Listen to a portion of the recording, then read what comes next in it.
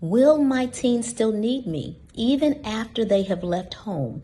I am going to say yes. They're going to need you to motivate, inspire, and encourage them as they pursue their goals. They're going to need you to show up if in fact they're being recognized.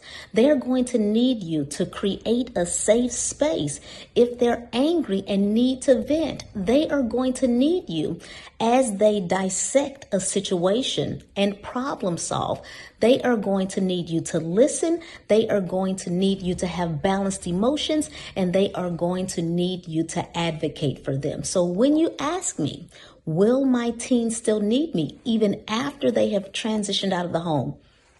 I'm going to say yes. I'm Dr. Michelle Lloyd. Shortcast Club.